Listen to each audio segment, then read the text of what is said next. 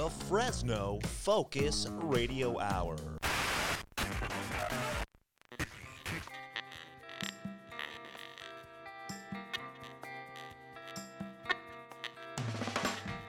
This is the No Focus Radio Hour. Comedy and insight from the greatest minds in Fresno. A Lightomine Media production. That's right. This is the No Focus Radio Hour, the number one independent podcast in the Central Valley. We're number one because of my pronunciation. Thank you for listening, and thank you for telling a friend. The No Focus Radio Hour is available anywhere podcasts can be found, including YouTube, Rumble, and your home smart speakers. Soon to be on Rumble. Remember to subscribe and leave a review. It helps others discover our show. And while you're reviewing, keep in mind that 5 stars is the correct number of stars. If you give us a 5-star review, or actually any review, we'll pick one at the end of every show and we read it. And eventually we're going to run out. You're going to get tired of reading the same reviews, so leave more reviews. If you enjoy the show, share it with your friends. But if you hate it, share it with your enemies. Check out our site, nofocusradio.com, for exclusive content and to vote on Don's polls. Find us on social media. Our handle is at nofocusradio. Find the rest of our stuff at lightominemedia.com. Gonna hit the ground running, just to my favorite podcast. Fresno! That's right. Woohoo! This is the No Focus Radio Hour, the number one independent podcast in the Central Valley. It's made for those who live in the Central Valley, for those who miss the Central Valley, for those who long to live in the Central Valley, and for those who are glad that we have no more water because it's rushed all out to sea in the Central Valley after all that rain. Jeez.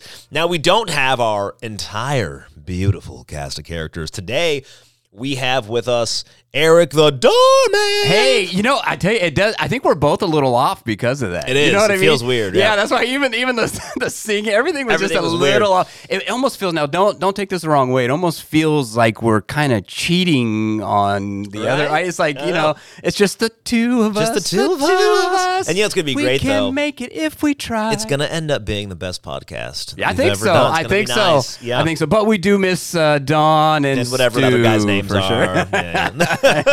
Hey, and over there we also have behind the board the one, the only, the man, the myth, the legend, Mr. Johnny Knobs. Hey-o! Once upon a time. Wait a minute. Is this your story? Why they call you Johnny Knobs? That's right. I didn't even get to ask. True. Yeah. So this is a very true story. Let's start that again. Hey, Johnny. You know, I was at the grocery store the other day, and this guy was outside. You know. And he was saying, "Hey, do you have a buck?" And I said, "No," but I can tell you how Johnny got his name. Let me go talk to him. Really? Yeah. Let me go ask him, and then I'll come right back. So he's waiting for me. So let me know, and I'm going to go. Yeah. Tell so him here right it now. is. This is the true story. Once upon a time, there was a young boy named Johnny.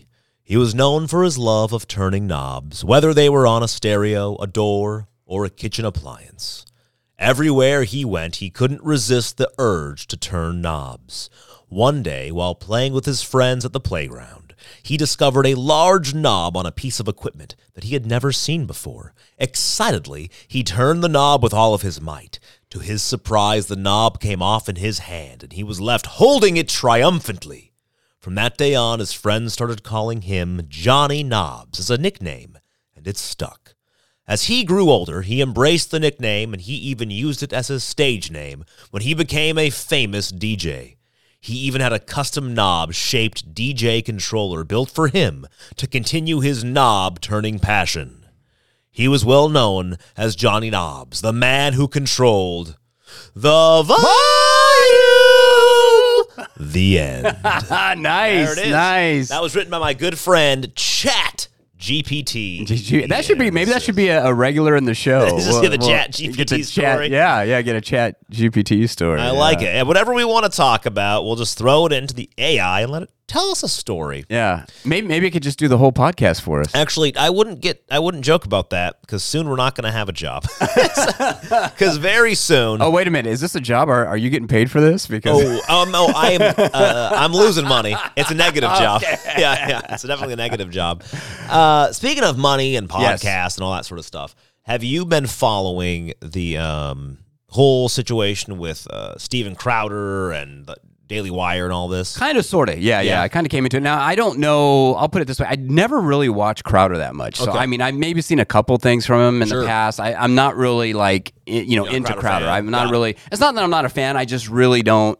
You just haven't gotten into it. Just haven't gotten into him. Yeah. But I have seen there's a lot of drama. Sure. Right? So maybe catch the audience up to what's going on if they haven't heard it. Absolutely. So I'm I wouldn't say I'm like an everyday Crowder. I don't watch him all the time. I started watching Crowder, though, probably in 2010. I think he's really funny. I think he's great. I think he's smart. He's become a bit more like bro humor more recently than he used to. So I sometimes it's a little bit much, and I'm like, nah. So he had a show called Louder with Crowder. Louder with Crowder. He still has the show. It's a podcast. It's a video cast type thing. So Steven Crowder, actually, he really talented guy. He was started working in Hollywood at like the age of 12. He was a voice on the show Arthur. Yeah, that's what I heard. Yeah. So he played, I forget what, a bear or something, and started doing comedy and that sort of stuff. And was always kind of conservative. Eventually became a big YouTube star at the age of 16. Him and his brother became really big YouTube stars when YouTube was just starting out. What, they just do like stunts, or they do impressions? Oh, okay. Like early YouTube stuff was more like impressions, comedy skits. Okay. Just kind of funny stuff. Kind of like a couple of goofy guys. Yeah, he's like a pretty good impressionist, so just a lot of fun stuff like that. And eventually he kind of got famous, got picked up by Fox News. He was a Fox News contributor. Got fired from Fox News at a pretty early age, like when he was like 20-something, for criticizing, I forget who, maybe. Was it Bush back then? Or no, it was one of the Obama? other co-hosts who's... Oh my God. Well, there's a ton of co-hosts. Hannity. It was probably, it was Hannity, I think. He did something like and made fun of Hannity, and the next thing you know, he was let go. It's like, come on, guys. Yeah. You know? So then he started Louder with Crowder, which was like started off as like a YouTube channel, and conservative kind of talk show, podcast, that sort of thing. Eventually, I don't know where he was with, but he had a thing called Mug Club. Yeah, I remember hearing about that. Yeah, and Mug Club was just, if you paid for Mug Club, you got your Louder with Crowder mug, and the idea was on YouTube, you would always be able to get like the first 30 minutes of a show. So it was like a membership, essentially. But you could only watch the rest of it with Mug Club memberships. Okay. So that's how that worked. I've been a Mug Club subscriber for a long time. Eventually, he merged with CRTV, which then merged with The Blaze. Oh, okay. I was a Blaze subscriber as well, so it was nice for me because when Louder with Crowder merged with CRTV and then The Blaze, I could stop paying for Mug Club because I was getting it with my Blaze subscription. Oh, okay. I was like, sweet. So it was included. I just could pay. The Blaze was great for a while. They had pretty much everybody I liked listening to or watching all on one platform. And it was like, sweet, $90 a year, I can get all of this, as opposed to paying for like CRTV and Mug Club and, GBTV, and I could just get it all. It was the best. The thing was, The Blaze has a very different business model than a lot of the other big conservative kind of news. People like the Daily Wire, for instance, which is how this all comes together. Okay. The Blaze's model was you come join with us, and we get a kind of non-exclusive.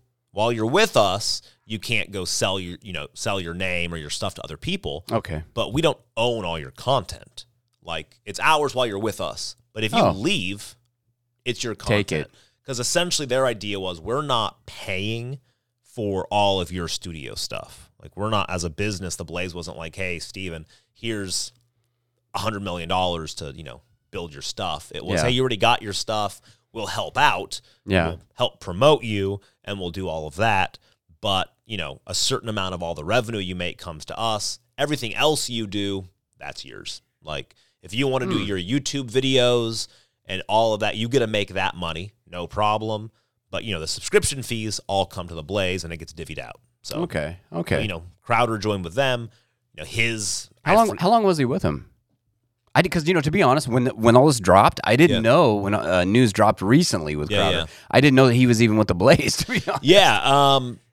At least a couple of, probably, I don't know, at least 5 years, maybe. Wow. Okay. Yeah. Okay. Gotta have been at at least, probably, yeah. Now, he left the Blaze. So he leaves the Blaze. The contract, I just assume, ends, right? It's kind of amicable. It's not nothing. There's no drama there. He has no drama with them. Okay. From what I understand, I could be wrong here, but from what I picked up, there was like a chance to renew. I think the Blaze is probably changing business models in a certain way because they're changing things up. And so it was very amicable, though, and he just said, all right, you know what, that's fine. I'm just going to kind of be a free agent for a while and do my own thing. Okay. Cool, no problem. Yeah. So during this time, he starts, I guess, getting offers from all the other big conservative media out there. Mm-hmm. And because people have to understand what's his subscriber? It's like how many subscribers? 600,000. I think he has 600,000. I think he has active 300. He has 600 people, I think, on his mailing list. Okay. So some of the things that I'm careful about is every time, like, I like these guys, but they're always inflating their numbers no matter what. So he says he has 600 people. I think that's 600,000 people who have signed up to say, I want to join your service. Okay. Now, because essentially he left the Blaze and he put an email that said, hey, if you want to come join my new service, go to Mug Club Forever or whatever and sign up. I think 600,000 people said, okay, cool, I want to know. Like, I was one of them. Yeah, sure, I want to know where you're going. Okay. Now, however, if he goes and starts his own thing and that's also $99, I might not join because I'm already paying for the Blaze and Daily Wire. I don't want to pay for another thing. But if he goes to another place, let's just say he's out there shopping around, he's got his content now, plus he's got possibly these new subscribers or subscribers. Mm-hmm. Some new, like you said, there's a lot of crossover with other companies. But okay, so anyway, so he's out shopping around. And apparently what happens is, he's gets an offer from the Daily Wire. Mm-hmm. And apparently what happens is a couple days ago, a week or two ago, Steven Crowder posts a video saying this is the kind of contracts that big conservative media does, big con. And he's really angry about this. Yeah. And he essentially reads through these contracts. He doesn't state who it's from. And he says, it's predatory. It's essentially like a slave contract.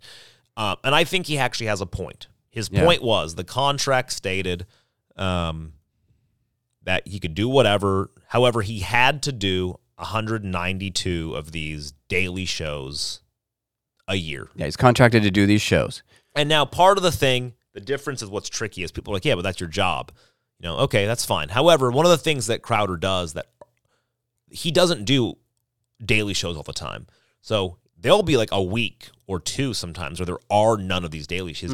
Oh, okay. But what he's doing is he's traveling and they're putting together like these many 2-hour Change My Mind episodes. Yeah, those Change My Mind where he's talking to people. Yeah, so he's traveling around. He's doing. So he's getting content. He's filming content, and then they got to edit it and throw it all together. Right, it's a big deal. So, but this contract would have said, you have to do these 192. Now, if you want to do the Change My Minds, go for it. But that's not part of what we want. Yeah, like that would just count as one of your. So they want guarantees that they're going to get 192 episodes. So he was upset about that because he's like, problem essentially limits me from ever doing the other things that I do. Yeah. Because part of when you watch his shows, if you ever watch his shows, there's a lot of big skits. Like they put big money into these things. Like they probably drop, I don't know, I got to assume tens of thousands of dollars into some of these. Like, wow. I know the Change My Mind things with the travel and the crew. I mean, I'm assuming you're dropping 50 to 60 grand in each of those. Jeez. I'm assuming for like when he does like almost every episode has like a music video or something, almost like Weird Al style. Those I'm assuming probably also cost 40 to 50 grand. So these are expensive. So it's a pretty high production show. It's not just like show. Some guy with a camera, running around doing YouTube exactly. content. So it's high production and time. So he had a problem with that. The other problem was Steven Crowder is one who does not shy away from saying things that people do not like. So he has been demonetized on YouTube for years. He's constantly banned on YouTube. He's actually one of the ones who has been fighting this in courts for a long time. This has been a big deal. Okay. So he gets this contract from this random people, from somebody, big conservative media company, that says you have to do 192 shows. And if you are ever, if you get a strike from YouTube, you get docked 25% of your pay for that time. If you get banned, it's another 25%. If you get a strike from Twitter, that's another one. If you get a strike so all of these strikes So it actually adds up. He points out that if you got all of those, you'd actually be losing 110% of your pay. You'd actually owe them money. Yeah. If you lose your sponsors, you would. And so he's angry about this. Well, I think he was saying, too, it was kind of, his point was that it's a way, I don't know if he actually said it's a way, but I think a roundabout point was it's a way for them to control you also. In a way, because... Yeah, you have to watch what you say now. You have to censor yourself. It would change his show completely. One of the reasons that he is fun to watch is because he does not hold his punches. Now, one of the reasons that sometimes it's uncomfortable to watch is because he doesn't hold his punches, right? Yeah. So, and I want to bring this up to people who are listening. If you've obviously listened to our show, we are not a type of show. We're not vulgar. We're not, dropping F-bombs. We're not claiming science. We are, we'll bring things up. We'll discuss it. This show that you're listening to right now currently has 2 strikes against it on YouTube. So, I mean, if you can imagine our show having strikes against it, now imagine a guy like Steven Crowder, who is loud, openly says, calls out vaccine stuff. And, so... He hasn't been monetized for 3 years. So right off the bat, if he signed this contract, 1, he would lose pretty much all. He wouldn't have any money. But 2, he'd be in violation of the contract, which means that he would have to fix it, he would have to change his show completely. So he was very upset because essentially what he's saying is big conservative media has been saying, rightfully so, right? We have to get away from big tech. Big tech is censoring us through algorithms. We talk about that on the show all the time. Yeah. We can't find videos on YouTube that we want to look up. I have to use like Mojeek search engine because they don't censor stuff. Like basic stuff. Like I swear I saw this news article. I can't find it. Yeah. So his point is conservative media criticizes those people. Yet big conservative media says, hey, if you want to play the game and become a successful conservative media star, you have to abide by big tech's rules. Because if you say the things that big tech doesn't want you to say, well, you get a strike, you lose all your money. So essentially, it's where's the alternative here? Right. So he comes out and says this. A bunch of guys from the Daily Wire come out and start saying, they kind of outed themselves. Well, Jeremy did. Jeremy Boring, who, for anybody who doesn't know, he's a CEO of Daily Wire, and he basically made a video. I mean, made a 55-minute video talking about he was talking about us. That was our contract. Here's the deal. Here's my point of view. Here's my side of it. Right. And so this is where I come in as somebody who does business. I've been in the business world for a long time. I have had to look at a lot of contracts. I have signed and denied a lot of contracts and term sheets. This is what my thought is. I think Steven Crowder was totally fine in his first video, completely legitimate. I think that was fair and a really good point. Because honestly, it makes me go, oh crap, I didn't realize that. Like, and I have thought to myself, like, sometimes these guys aren't talking about things that I think they should be talking about a bit harder. But now I know why. Because really, they don't. Their source of revenue is all coming from the big tech that they are talking.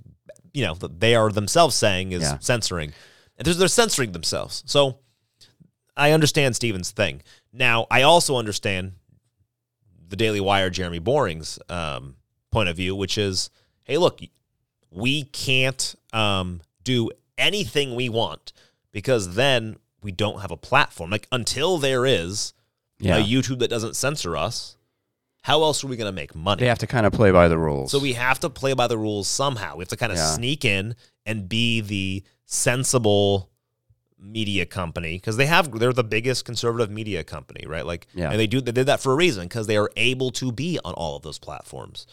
And I get that it's his business. He can do what he wants. So I get that. So he's like, look, Steven, if you don't want to sign the contract, that's fine. So I get that. What I think then happened was dumb. Just Steven Crowder then gets on his own show and plays a recording that he recorded with his friends, a private conversation. Yeah. And plays it on the radio and starts saying, well, this is what he said about this, and this is what he said about, which I think was a little bit petty, because at that point I just think, look, Steven, you made your point. You told us you don't need to then get he got like upset that they were in a way trying to make it out about money. Yeah. Because that is one of the, they were like, oh, Steven didn't like it because he wasn't making enough money. So I think he got a little bit upset and made a really stupid move. Okay. Because now there's a big fight within conservative media. Yeah, everybody's divided now. Well, okay, It's because not good. The other things about this too was he made a good point. Like you're saying in the beginning, the point also was that he's a big enough guy where maybe he can absorb this or not. I mean, I think his contract said it was like $50 million for 5 years. Yeah. And then people are saying, yes, if you break that down though, with all the production costs, he has to. Yeah. So he has. If you think about him, he has a 30-person team that works with Louder for Crowder Corporation, because it's not just him in a garage, right? Yeah. He has a 30-person production team, all making a living. So you can imagine, and you got taxes on top of that. You got, as a business, you're paying for health insurance. You're paying for, and then you go do travel expenses. So as a business, $10 million a year with 30 people it's not that much. It's not that much. I mean, it's going to be really thin to probably spread it Yeah. to do a show or do the level of show he's doing. Yes. With just that amount of money without putting in his own money. Yeah, he's probably, himself is probably making a couple $100,000 a year. And then you take on the penalties that he would be tagged. I mean, that takes away money from him. So the show gets exactly. And the other point too was the fact that, he can kind of maybe do this himself, but there are younger up and coming people, personalities who may sign these kind of predatory type, what he saw as a predatory type contract. Right. That could really hurt that, because what they also in there, they had the guy locked in, they own his content. Yeah. I mean, he's locked in there and he may leave, but they still own that content. Yep. He's thinking if there's a lot of younger guys that are coming up just trying to get with an organization, and these are kind of predatory, was I think his thought on that too. And I mean, I get this. So like just coming from us doing this show, some things. So he was just on Timcast, which is for those of you out there, it's like it's a podcast that's almost as good as our podcast. If you like us, just stick listening. Don't go check him out. He's whatever. We should support these other guys. I think everybody knows Timcast. He's all right. Yeah, he's just garbage. He's a garbage person. I'm just kidding. So Tim not Pool, jealous at all, are we? Tim Pool started as he was an Occupy Wall Street journalist who was a big pro Occupy Wall Street guy, and somewhere along the way he became kind of conservative. I don't actually understand. I think he's more libertarian. Pretty libertarian. But I think everybody sees that as conservative now. Yeah, if you're libertarian, really. Because and to be honest, I think it makes strange bedfellows. Isn't that what they say? I mean, because it kind of does, yeah. The situation does, because you have kind of these conservatives and libertarians coming together on similar views now. Yeah, and they really, for the most part, they are very similar. If you're the more conservative you are, the more libertarian you become. I think almost the only difference would maybe be religion at this point. There's some religion stuff. There's some, I think there's fine lines with like abortion type things and some personal freedoms. Like very hard libertarians want essentially no government. Like it depends. Yeah. If you're well, that's true. They're more kind of anarchist. You're almost anarchist. Like I am close to being a hard libertarian. Yeah. The things that there are then, of course, things where you start reading like into really deep libertarianism, and you go, okay, that would just create pure anarchy, which I don't want. Yeah. I don't want that. So, anyways, so going back to Tim, so he became famous. He became prominent in the last few years. I mean, he was on everybody's show. Seems like he's been everywhere. Everywhere, yeah. And the guy works hard, and he's created a podcast, created a kind of a broadcasting network, I think, for himself. Yeah, started on YouTube. I think he has like 10 YouTube channels. Wow, that many, really? Yeah, wow. That's where he has like crazy Timcast IRL, Timcast Daily. Also, a good, but terrible name. Timcast is just like Timcast IRL. Crazy, I'm like, right? What? How did you get famous in real life or something? Right? I mean, it's like I didn't know what that was at first. But so he had. Well, here's the thing. He first had. And he said he didn't have it on purpose. She was already scheduled. He had Candace Owens on right before Steven Crowder came on. Now, Candace Owens was already scheduled way before any of this happened. So it's like he wasn't planning this, but it just happened this way. So he has Candace Owens on there. And I listened to that show, man, and she lit up Steven Crowder. Yeah. I mean, she tore him up. Now, of course, he wasn't there to defend himself or anything, but she had her opinions. I feel like she got personally hurt. Yeah, I didn't understand that. And I didn't understand it either. My wife, Bree, who is very smart, she pointed out that Bree kind of read it like this, the whole situation, that by Steven saying these contracts are predatory and, they're kind of slave contracts, whatever, Bree said, well, he's essentially saying everybody who has then signed one is an idiot. Mm. And I was like, oh, see, You never would attach it. I never attached those things. And and I think that's how Candace took it, which is like, if you're saying that we can't do this and we're slaves to these contracts, then what you're saying is that everybody who's under those contracts is also a slave to those things and is too stupid to have. Well, because here, let's be honest. I mean, same thing. I mean, I listened to it and I'm with you because I don't know what Candace's who knows who's got what contract. So I don't know if the same contract that they gave Crowder, know, or actually it's not a contract. What was it called? It was some agreement or something. It was he used another term. It's a term sheet. It's a term sheet. Thank you. So it's not an actual contract. Yeah, it's for those of you who don't know, negotiation. A term sheet. You give a term sheet. You're able to then possibly negotiate the term sheet. Yeah, it's the precursor to what they give to a lawyer to write a contract. If you can. So you come to terms, and then you get a contract, and then you get the contract and sign it based on that. So it gave him a term sheet. Now I don't know, like I said, any of these other guys, who knows what they signed and what their term sheets were and what their contracts are. Right. But the way I think she did get upset, but she kind of outed herself because she said it's basically the same one contract that she saw. And it's like, well, okay, but he never said who it was. He never said anything. Right. So she kind of outed it, and maybe she was upset that she did sign that contract after all. I don't know. Maybe there's something underneath that, but she was very upset with him, and she kind of not her points were.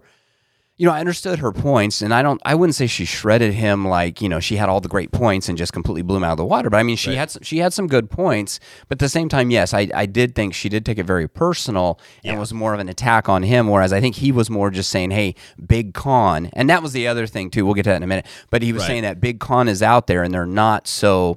They're not actually the alternate media that we think they are, and just know this. Okay, and then so she did that, and then right after that, they were able to get Steven Crowder in because they wanted to talk to him directly. And I think the Timcast, I think they're really good at that. They kind of do. They'll pull different people in. He is good at that because he is kind of very in the middle. So people trust him to be like a mediator. He's almost like a more right. Leaning Joe Rogan. That's a good way of putting it. Yeah. Because Joe Rogan will have everybody on. He'll listen to him and he'll talk to him. Ask the questions. Ask questions. Not necessarily he does have opinions, but then Tim is a little bit more right than Joe, but right leaning, I should say. Anyway, so he had Steven Crowder on, and what did you think about that? Did you see that? You saw that show? I did. I haven't finished it. I'm like an hour and a half in. Okay. So yeah, those are long shows. They're long shows. 3 hours. Yeah. I thought. Same sort of thing. Certain things that Steven said. I'm still stuck on this. I agree with the notion that I don't think I agree with what Steven is saying, that in theory, we shouldn't be needing to control what we say because of YouTube. And it really hit home because of our own podcasts. Yeah.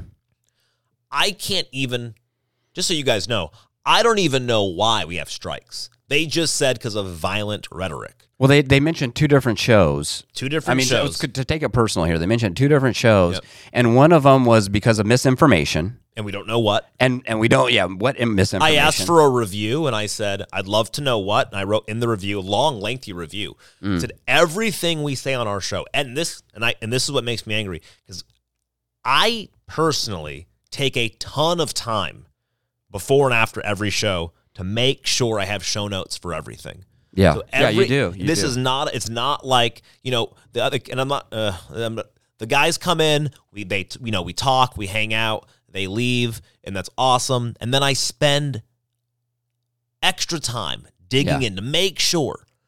And for YouTube to say you have misinformation, I'm going, no, it's time about everything I said, and I don't. And if you listen to our shows, I make sure to say, even if I say something like fact, I say, and source that I'm saying is in the show notes, check the show notes. I do that on purpose because that way we don't have misinformation. Now, if I'm saying something that I read as fact, at the very least, I'm saying it not out of my own mind. I'm saying it because a reputable magazine, journal, or news station has said it. In which case, are you going to YouTube ban CNN because they have said misinformation? Like, I got the article from, but no, they'll just say misinformation. And when I ask what part of the show, they said they would review it, and they just came back and said, sorry, misinformation. They didn't tell me what. Still, well, and I'll vouch for that. I mean, like you say, we kind of come in, and I think we do a pretty good job of kind of watching. And it's not that we do have to edit ourselves to a point. I mean, we can't just go all crazy and you know. I mean, but you do a great job, and I'm commending you for that. I mean, you do an awesome job. You're taking notes. You're doing it as we're podcasting, right? And you're just to make sure everything just to make sure. And we get these strikes. And I will say on top of this, I know we're getting a little away from the Crowder thing, but I will say on top of this too that, I no evidence. I mean, I just heard, I'm always on YouTube. I mean, most of my content I get is from YouTube, or I'm listening to podcasts. Sure.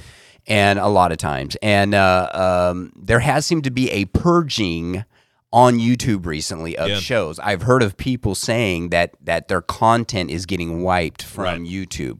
So this is probably a way they're doing it. So they probably set up their algorithm. Doesn't matter what you say or if you have the proof to back it up. They're just going to take it off. And then, especially for smaller shows like us, we don't have the Steven Crowder money to go and fight it, to have a full-time lawyer fighting it, or someone fighting it. Yeah, so you just lose. So you just lose because we can't sit there and be in contact. We got lives. I mean, we can't sit there all day and be in contact with YouTube, trying to figure out what's going on. So So I think, Steven, I don't know his motivation on this. I hope it was for good, in the sense of that he's worried that, these alternative sources are not, he's thinking maybe they're not as alternative as what they're selling themselves as, and he wants to make sure to have a free place to discuss things, because this is the problem. I mean, the censorship has become so huge now on any platform. Right. It is a big, huge issue. So I'm hoping that's where he's coming from. Yeah. But anyway, yes, he did make that. He did record that phone call, and that's the one bit, man. I heard Me that. too. I was like, oh man. And when you watch it, it's just so like because I would be so much more on his side of this thing if he hadn't recorded their phone call. And not only that, but they also found out, not uncovered, but they also found out that he had actually bought BigCon, the domain, I think, before any of this came out. So I don't know. That to me is not too big of a thing. I agree with you. The negotiations, remember, it's not just negotiations happened in the last couple weeks. They've been going on for months now. Yeah. So that to me is like a whatever, because he might have already kind of been like, all right, like maybe he's getting a lot of these crappy offers. Exactly. And he's like, listen, I'm not going to put up with this. I think so that's a big part. I think it's from everybody. Then it just happened. Then it's like that was the final straw. But like you say, the problem, the other thing that I think you're starting to go the other direction is that it's causing this huge split. And then here we go again. Every time it seems like that a side gets some momentum, and we get some platforms, and you got Elon, with Twitter, and you got, and I'm just saying that these platforms are starting to open up a little bit. Mm-hmm.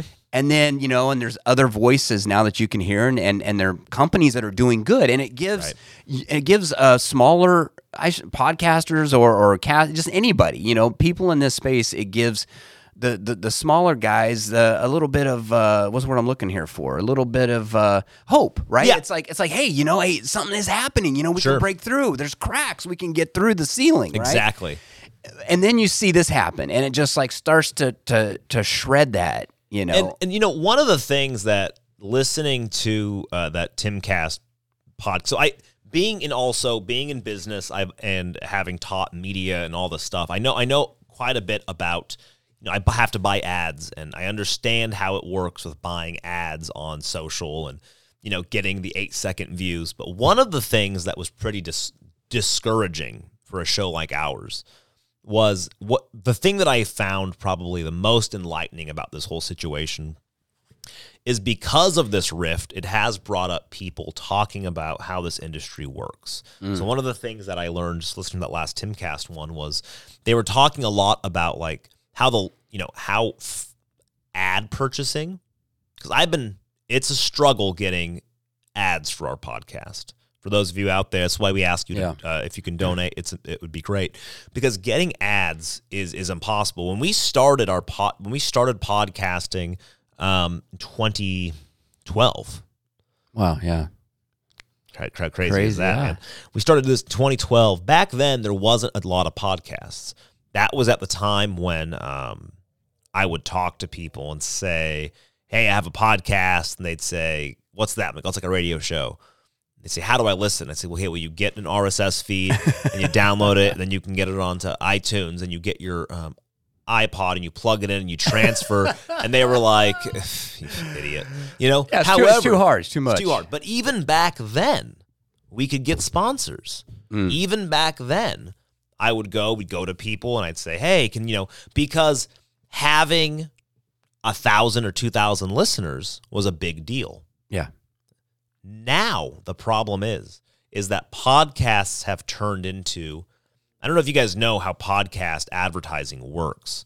You get dollars based on the thousands of downloads. So I'll pull it up right now. Average podcast ads cost per 1,000. Just so you guys know.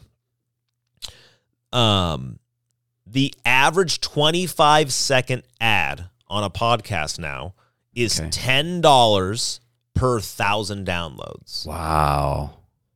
So you guys have to understand that you have to have 100,000 downloads to make $1,000. That is insane. And then how much of that goes in taxes? Oh, exactly. So, and then think about this. Here's the second part of this, though. You're not making that money, all of it, because every download, the more downloads you get, the more bandwidth you have to pay for.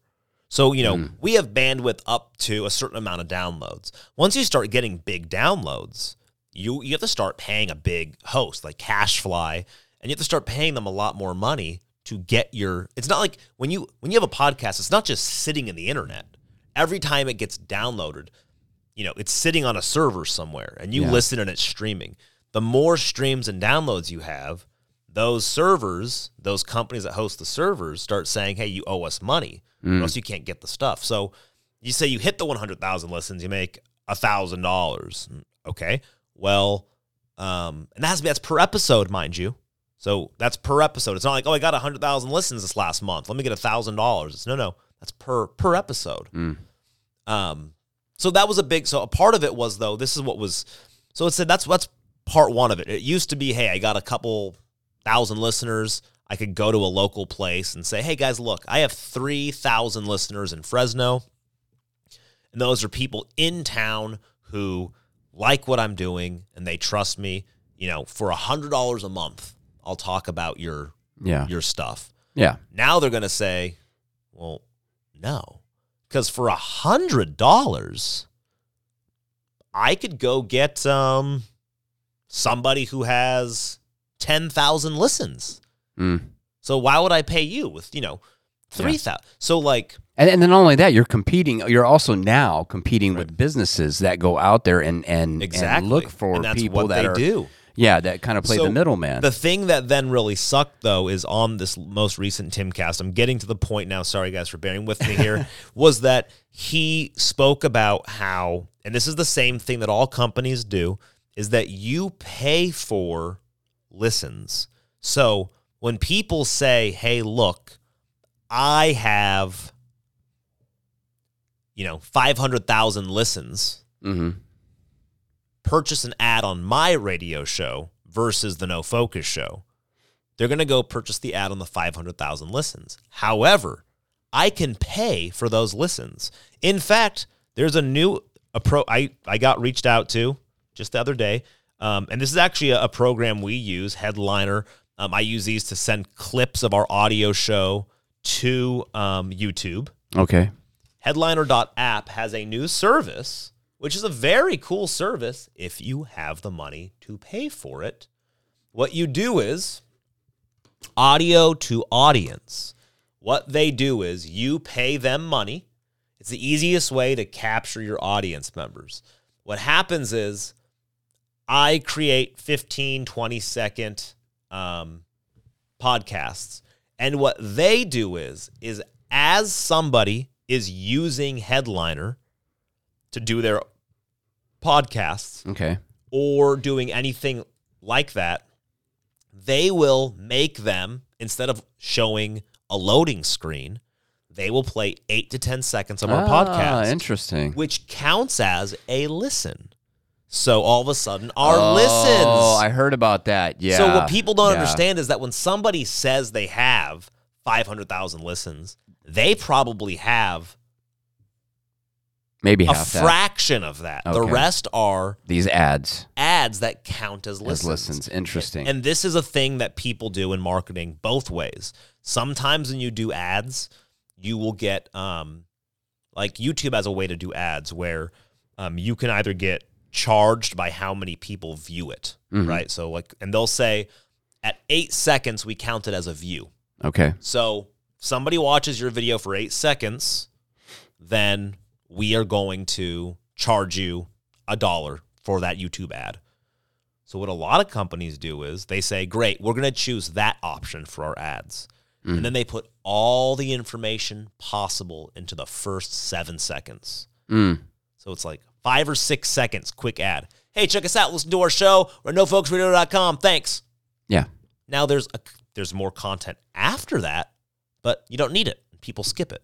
So you almost never get charged. Well, yeah, and I've noticed that too. Most of the ads now are those. They're like maybe 5 seconds or less. I mean, there's so you know, there's a reason people do these sort of things. So the same thing is true where, let's say we had somebody who gave us investor money. Or let's say we all said, okay, cool, guys, we're all going to put $2,000 of our own money into our show. And we're going to pay to get our listenership higher. Okay. And we're going to all dump $2,000 into, some podcast ads to get our listens up. And then we all of a sudden it looks like we have 300,000 listens. And then we go to the big podcast guys and we say, hey, we have 300,000 listens per episode. Well, all of a sudden, we can get $1,000 per 100,000. We're making $3,000 per episode. So you can start paying to boost your numbers. And that's one of the things that Steven Crowder pointed out is a big problem too, because the little guys like us, we can't compete. We have no way to start because we're a non-starter. If we want to succeed and grow bigger, then we need to create something that creates money for us. Yeah. Right? Yeah, of course. And we can't make something that makes money for us if the big guys are hyper-inflating their numbers. So if their numbers look better than they are, so when we have 3,000 listeners, it means nothing. Yeah. When it should mean something. That actually 3,000 local listeners is big. Imagine having 3,000 people in an arena anywhere. And you fill out 3,000 people. Selling arena. Talking to them, right? Personally, you're talking to them. That'd be a big deal. It's like you're doing a show. I mean, imagine selling tickets for that to be able to get people to come in. Imagine a 3,000-person theater, and you're selling it. I mean, even a buck a ticket to come in and listen to us. Exactly. Right? And nobody will pay us because no advertisers will pay that to us. You can't get your foot in the door. Because they're going to look at our numbers and say, yeah, but I could advertise on this other show, which has 50,000 listeners. Yeah, but they probably don't. Yeah. They have 50,000 people who have listened to 6 seconds on an app somewhere. Yeah. And I thought that was a really good point he made is that. See, I didn't catch that point on the show that he was talking about. And he said that's a big thing that really hurts the little guys. And I'm like, that's a really good point. That is a really good point, yeah. So I thought that was a big part for me. But that's just kind of, I mean, as far as business though, isn't that just how business goes? I mean, even you could have the best intentions in mind. Let's just say, using a company like Daily Wire, but you're still a business and you still want to grow. 100%. And there's a point you grow so big, and I mean, it's almost like you can't help yourself. You know what I mean? Almost like it just kind of takes over itself and just does what it does, right? Yeah, and I think that was that's a good point. I think that the part that I agree with Steven Crowder on, though, is that he is saying that these big conservative companies, the problem is, and Bree helped me, my wife helped me realize this, is that he's making a moral point. He is saying, yeah, of course, it's a moral issue though, because you are saying that we are not that. Yeah, yeah. So, but you are that. So I do get it is a business. But I agree with I fully agree with Steven to say it is a business. However, you're doing these things that you're saying you're not doing. However, then I have to flip it and say, well, I don't agree with him because he also did some really stupid things, like recording his personal phone calls. And also, you could have just walked away from that and left it after the first video. But Steven, like I said, I don't really watch his, but in the little that I have seen him, he does seem like he doesn't let a crisis go to waste. No, he's you know what I mean? He's abrasive. Yeah. He's gonna. Well, no, but he's also gonna use that for content. And I'm not saying he does that every time, but I mean, I think it's just one of those things that, hey, this is going on. Why not use it? Right? Sure. It's like, you know. I mean, that's what if you think about it, that's what media people are. You know, everybody is. Yeah, true. That's literally what. Well, I mean, we talk about things that happen in our lives and stuff here too. You know what that's I mean? That's how you make content. It is just content, but that's what's going on. Yeah, I mean, I didn't like the idea of him doing that. I thought it was very interesting though. I mean, I was glad he brought it up so we can see the other side. I think it goes to a lot. I think Tim might have made somebody made the point though. I mean, you know. The people that you like to listen to, I think ultimately, you know, if you enjoy them and if you trust them, whatever that means to you, then, you know, I don't think that should hurt you. Like, in other words, I know people are like, you know, scorched earth now. They're like, oh, forget Daily Wire. I cancel my subscription. You read all these comments, you know, after the fact. And, I mean, I don't know. I mean, if you still like them, you know, I mean, you know, you should, like, you know, there's a lot of people, right? They got Knowles, they got Shapiro, they've got Walsh, Owens, Candace Owens, they've got, Walsh. And they're doing a lot of good work over there still. They are. And there's a lot of other companies that still are doing good work. I mean, even Fox puts out some good stuff. I mean, Tucker Carlson right now is like number one. I mean, he's blowing it up. But a lot of people have problems with Fox, you know. Sure. They're saying that, well, they're just another one of the, you know, big corporations. Right. And I think what you were alluding to, though, the problem is this, too. Here's another situation I find, though, and maybe shine some light here, Max. Okay, so... Yeah. Here's the deal is that, you know, what you were talking about earlier, you have all these subscriptions. See, that's the problem we have to overcome. It's almost like... That is a problem. It's almost like, you know, you can't join everybody on one service because then you have... I think they talked about that too. You have too many people fighting. How do you cut that pie? Yep. You know, how do you do it to where it's fair for everyone? And it probably won't be fair for everyone. But it does help the viewer or the listener because then you have one place you can go to and listen to all the content, and usually for a pretty good price. Yep. But and this is the other thing that's happening with streaming too, with all these streaming channels. But then, you know, you're paying, you know, like you're saying, you're paying for the Mug Club, you're paying for Daily Wire, you pay for the Blaze, you pay for all these other guys. Next thing you know, you're paying like maybe $300 in subscriptions a month. You know, and in this environment, especially right now, I mean, with inflation, you're like, okay, I got to start cutting, chopping stuff down. And so that's why I was a big fan. Like, I was actually super bummed when Crowder, because I love his like Change My Mind segments. So when he announced he was leaving the Blaze, I was like, son of a gun, because honestly, it means that I probably just won't watch his. Like, I can't pay for another subscription. Yeah.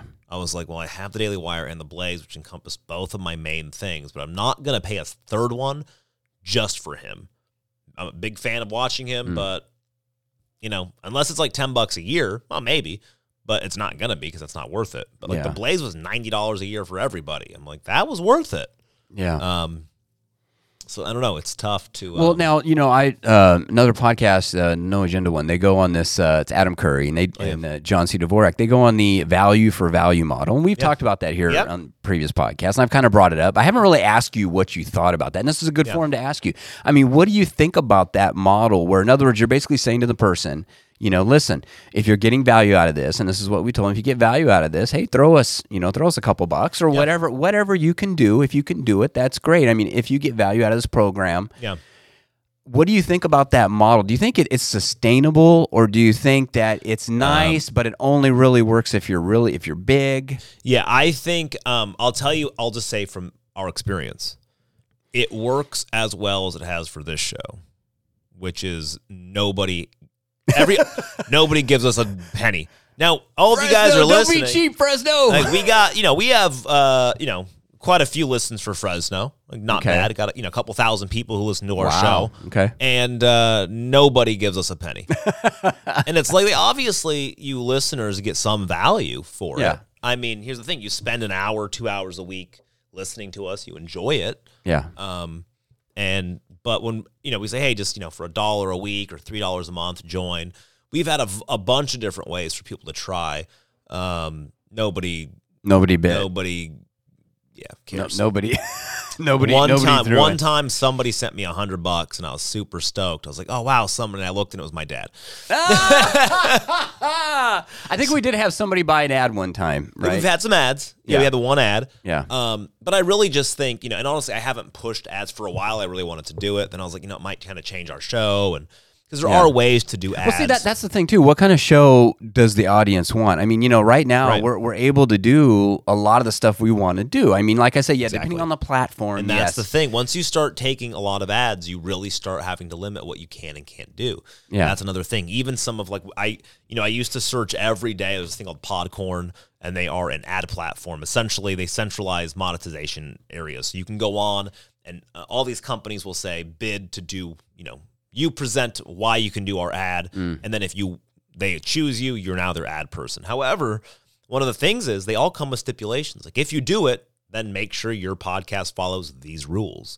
And it was like, oh, well, crap. Like all of a sudden, we wouldn't be able to talk about half the stuff we talk about. Well, I mean, you couldn't probably go back, and that's the other thing too. It'd be so time consuming. You couldn't go back to our older content and even put ads on that, unless you went through each episode and fine tooth combed it. Yep. And then made sure it lined up. And then once you did that, then they would probably drop you, and then somebody else would say, "Hey, I'll do it," but then you need to these other things. You need to meet these other requirements. So I guess value for value.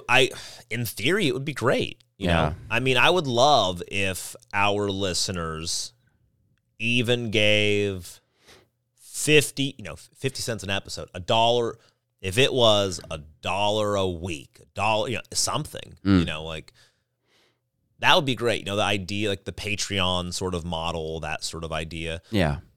Well, that's the thing, too, I have with these platforms like Patreon and stuff. I just have a problem because, they always take their cut. They always take their cut. And we've seen recently, especially with Patreon, that if they don't like your content, they can hold the money, and then they just give it back to the people. I guess they eventually give it back to the people. But it gets complicated. I think the hardest thing with things like Patreon and stuff work, I think, for tangible goods. There has been, and I get it. We're all victims of this. I'm a victim of this constantly. Like we all assume that things, because if you go on Spotify, anywhere, most things are free. Digital content is essentially free. Yeah. So we just get used to, like, why would I pay these guys any money? Like, why would anybody in their mind pay us? Things like this should be free. I do that too. I mean, I go on YouTube and you see will I go and join the Mug Club? Now, if I watch Crowder, I'll probably watch his show on YouTube. Watch his stuff, yeah. And then, the half hour's over. Every time I'm listening to Ben Shapiro and he goes, okay, now members, we're going to do another. I'm like, okay, see ya. Yeah, you're like, forget it, I don't care. I'm like, okay, so I do understand that. And we try to give extra value. I've done things like, hey, join us on the Discord so we can do special things. And so we try to give people, hey, you get additional value. Like I'm not just saying you get the same things everybody else does for free. I'm saying you get the same things and then some. I think, and still people don't care. And here's the other thing. I think it's not that they don't care. Here's what I'll say too. Now with that No Agenda, they do a lot of what they call No Agenda meetups, and usually it's put on by. Fresno has one, as a matter of fact, but it's put on by different people in different areas. My point is this, though. I think what it is it's the connection. And we've talked about maybe getting out in public and stuff before. That's a big part. And I think if the fans, it's one thing to listen to a person and you kind of feel disconnected from them. But if you go up and you meet them and you not know them, but you meet them and you feel a connection then it's a little different, And I think I think the value for value model would work is better, obviously, if there is that connection. I do agree with that. You know? I hope so. We've even done like the, we have like on our site, you can pay for the uncensored versions of some of our podcasts. I'll put some podcasts up that we don't pay, that normal people don't get to listen to, and nobody cares. And there's some of my favorite parts, and like it's kind of like, all right. So we've tried all of this stuff. So I mean, I don't know. The other thing is though, if you say, hey, you have to pay for every episode, nobody's going to listen. Well, okay, and then also, going back to like Timcast, now he mentioned, we were talking about this not off air, but he was saying something about that he made $10 million, and we thought he meant a year, $10 million a year for his show, for all of his content that he makes, and he has employees, and he has facilities, and he has all that stuff that he pays for. But yeah, I mean, it's you hear that, and I think people just think, oh, they've got money, or they're getting donations, or they're getting ad money, or they think that every podcast is just getting money coming in. But I mean, that's not the case. That's just one guy. It's kind of like in everything, in sports. It's always the elite or the athletes are the one who make the NFL. Right.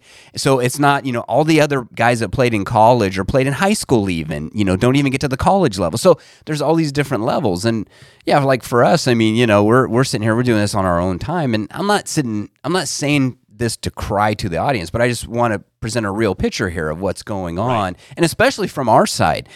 People don't hear, they hear Timcast, or they hear these big guys talk big money, 50 million, 10 million, all that, right? What about the guys that are sitting in a little box with their own mics and computers and all their own equipment and just putting on a show because they love it, and they love it, but they would also love to do it full time, right? If we could. But I mean, this is the other side of it, and I hope the audience has stayed with us on this, but to kind of get a good idea of what it really takes, right? And what's the thing I find, have you seen the whole new YouTube Super Chat deal? Have you seen those? I haven't really on YouTube. There's these things called Super Chat stickers, so you can be live on YouTube. I think you buy them, right? Yeah, you can buy them, and essentially, I've seen people do things like, when you post comments, you can pay for a Super Chat comment. Yeah, and then they read it usually. Then you'll read it. And it's crazy, though. Like, I've seen some people are paying, throwing $100 at these guys, $300, $400. Yeah. And I'm like, and these are already the big content guys. Yeah. And so we also have this notion, and I think it's... Is it real? Well, the thing that messes with my mind is, it's like I'm watching like these guys, like Super Gear is part of the Blaze, and people are throwing $100 at them to ask questions, but like nobody would throw that at us. No. And I'm like, I just find that interesting. It's like, look, they're already on. They already have the budget to make the shows you like. But there's a lot of talent out there in the world. Yeah, of course. But would you throw even $3 to ask me a question? No. And I'm like, so it also comes down to just fans in general. Like, are people willing? So I really do try to... the reason I have so many subscriptions to things is because I try to act what I speak. Support what... Yeah, so if I criticize, not our viewers, but kind of, I'm criticizing the fact that people don't do that, right? But at the same, so I try to make sure I'm not doing that. So that's why I was early on a Mug Club subscriber. Early on, I was a GBTV, which turned into Blaze.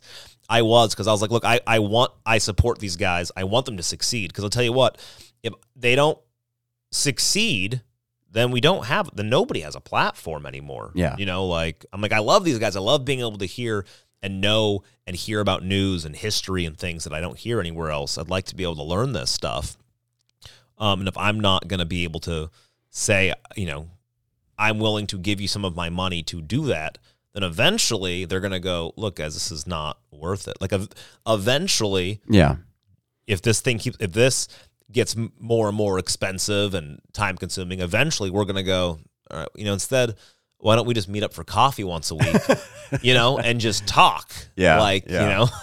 So it's not like we're listening to this afterwards. So I feel like there's just part of it is just, it's just tough. It's a tough world out there. And so I do agree. All of that to say, I agree a lot with what Steven says. I did not agree with how he did it. And I think he's kind of being a stubborn little baby at certain times. Kind of needs to grow up.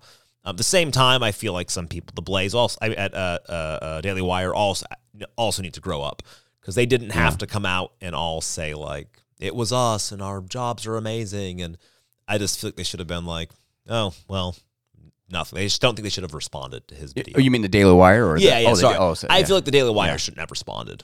They should have just been well. Listen, and in all fairness, I mean, as far as Candace Owens going, she was already scheduled to be on the show, and you know they were going to ask her. I mean, it was the hot topic, so yeah, they were going to ask her. But I mean, I don't know, man. I agree. I mean, I don't really know Crowder's content that much and that well, but yeah, I do agree that sometimes like, I don't know, is he whining or is he not? I'm glad he brought a lot of stuff to light.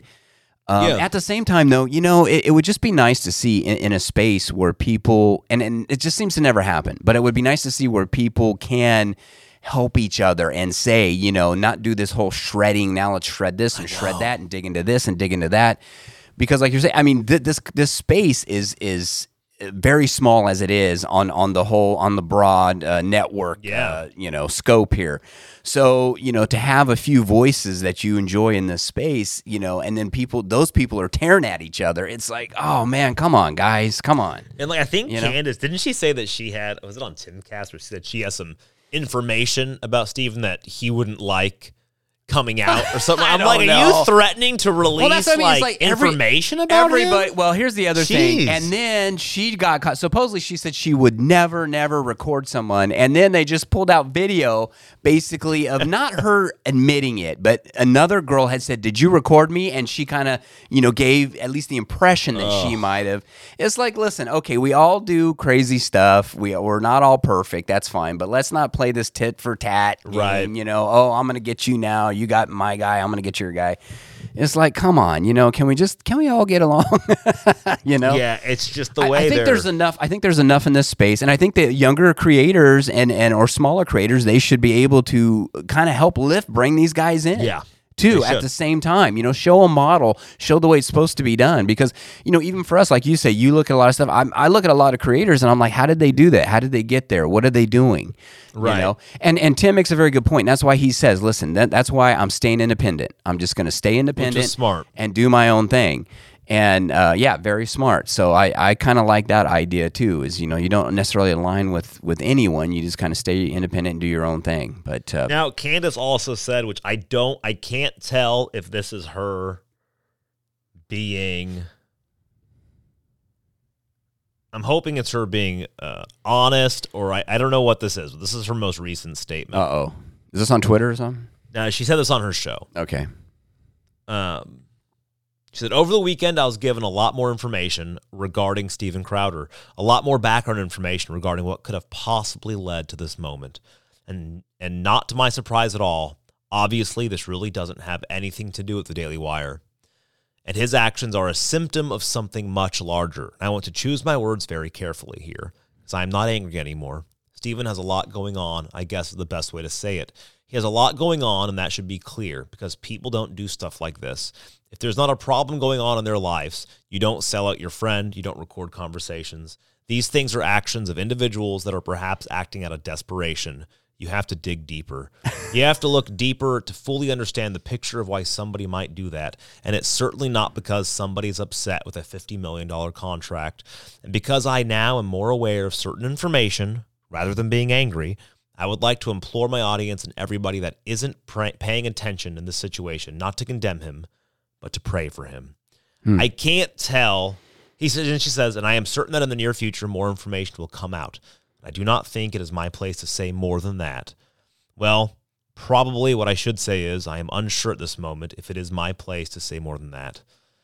So I can't tell if that is her being like kind of a coy backslap, sort of backhanded. I don't know what that is, or she's being honest. That almost sounds like the corp was like, listen, you kind of went off a little bit. We don't want that image, and let's do damage control. It's kind of a weird comment though, because it's like, why would you then come out and also say Steven's got a lot going on in his life? I'm not going to tell you what it is, but it's something serious. It's like, that's a weird thing to also say. Yeah, I mean, to me, that's kind of like when you're just making an excuse for, but to backtrack essentially, because she said a lot of strong stuff in that interview, but I think she's trying to backtrack it now a little bit, because a lot of people said she came off mean. I mean, really came off mean. Yeah, that's what I felt in that Timcast episode. So yeah. Yeah, I mean, I don't know, man. This drama is it's weird. It's good to kind of know the inner workings, and maybe it's good that people do talk about this industry and what really is going on, and and for you, and I know we're running on time here, but and for you run up against time, for you to bring up the fact that I mean, listen, for the smaller shows and stuff, I mean, this isn't like we're just raking in ad money, like just because you see these other guys doing it, the big just guys. Because you listen to our show and it's polished and we sound great and it's perfecto, highly it's because it's professional and amazing. It's not because we're making a lot of money, guys. It's because we do it out of the love. Although what is funny though, I did have to say, I was listening to some of the Timcast stuff and I was thinking to myself, we do sound better than their show. Interesting. Did you not think so? Their audio's kind of all over the place. We talk on top of each other, but they're always talking on top of each other. They're we used to do that. And I think we've gotten better at that. Yeah, there's a lot of times where they kind of sound like they're way over here.